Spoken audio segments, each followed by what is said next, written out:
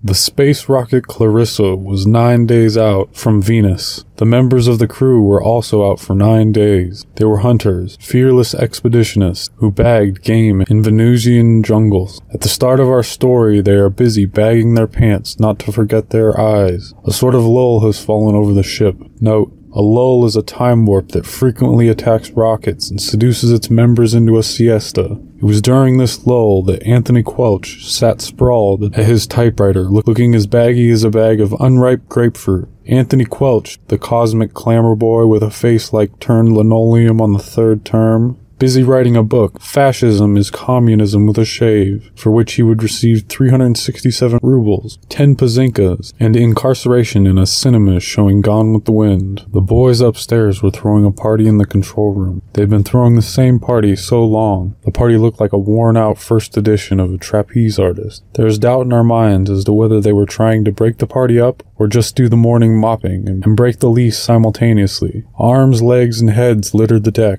The boys, it seems, threw a party at the drop of a chin, sort of a space cataclysm with rules and little regulation, kind of an atomic convulsion in the front parlor. The neighbors never complained. The neighbors were 450 million miles away, and the boys were tighter than a catsup bottle at lunchtime. The last time the captain had looked up the hatch and called to his kiddies in a gentle voice, hell, the kiddies had thrown snowballs at him. The captain had vanished. Clever way they make these space bombs nowadays. A few minutes previous, the boys had been tearing up old amazings and throwing them at one another. But now they contented themselves with tearing up just the editors. Palmer was torn in half and he sat in a corner arguing with himself about rejecting a story for an hour before someone put him through an orange juice machine, killing him. Orange juice? Sorry now. And then they landed on Venus. How in heck they got back there so quick is a wonder of science. But there they were. Come on, girls, cried Quelch. Put on your shin guards. Get out there and dig ditches for good old WPA and the Rover Boys Academy, Earth Branch 27. Out into the staggering rain they dashed. 5 minutes later, they came back in, gasping, reeling. They had forgotten their corsets. The Venusians closed in like a million landlords. Charge, men, cried Quelch, running the other way. And then battle! What a fight, folks, cried Quelch. 20,000 Earthmen against 2 Venusians. We're outnumbered, but we'll fight. Bloosh, correction, 10,000 men fighting. 10,000 men fighting. Kerbloom, 100 men from Earth left. Boom, this is the last man speaking, folks. What a fight.